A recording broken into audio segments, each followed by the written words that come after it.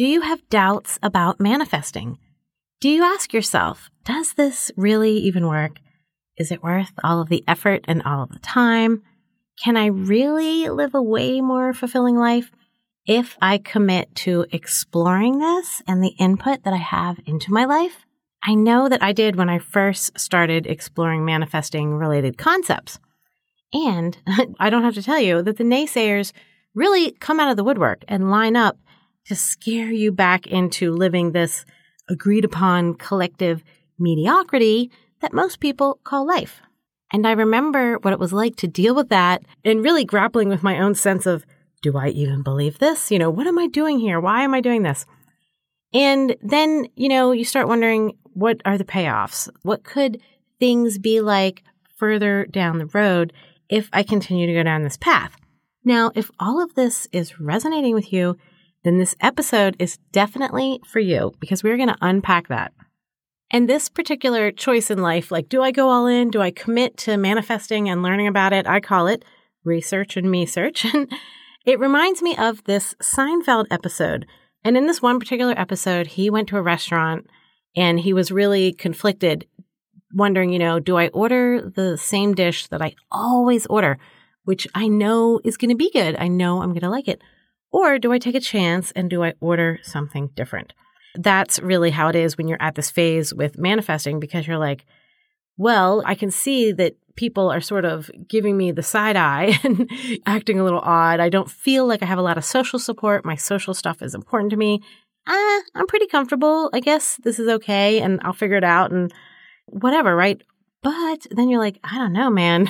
If some of the things that I'm hearing are true and the stories that people tell and how their lives have transformed, then I might have a lot of awfully amazing things to look forward to if I go down this path. So it's like, do you order the dish that you always order that you know is pretty good, or do you take a chance and order something different?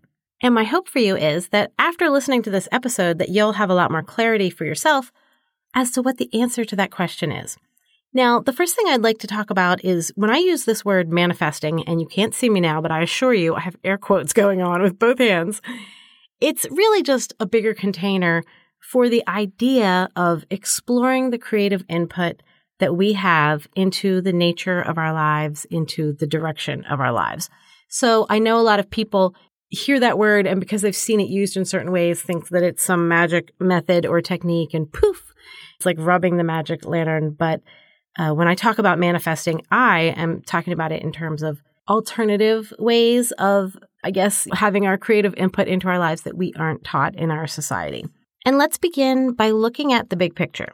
I think we can all agree that life, this experience, this existence, what we know and what we don't know, however it works, there is a way in which it all works.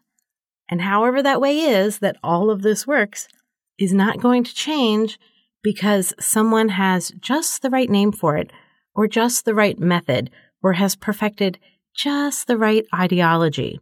And what I'm really saying here is that there is no right or wrong. There is just continuing to discover your own truth, which happens through your experiences. So you get more clarity and truth and understanding on your creative input into your life, what you can manifest, how that works, simply through your own experience. And that brings me to the second point that I wanted to make about this. Everything in life hinges on experience. You can hear a really cool idea or read something cool or watch an amazing video. Nothing in your life is going to change because of that. You are only going to experience change and experience manifesting when you take action. And there are an infinite number of ways to have these experiences. As I've already stated, there is no right or wrong. Just like people from different parts of the world like different food, they have different cultures, they speak different languages, they wear different clothes, they live entirely different lives. Same holds true for finding the truth in manifesting for you. You literally can't mess this up, and there's no right or wrong. And something I like to remind you that is, I think, a universal truth is that if it feels good, lean into it. If it doesn't feel good, then lean away from it. This is, really vibrational coherence that I'm always talking about.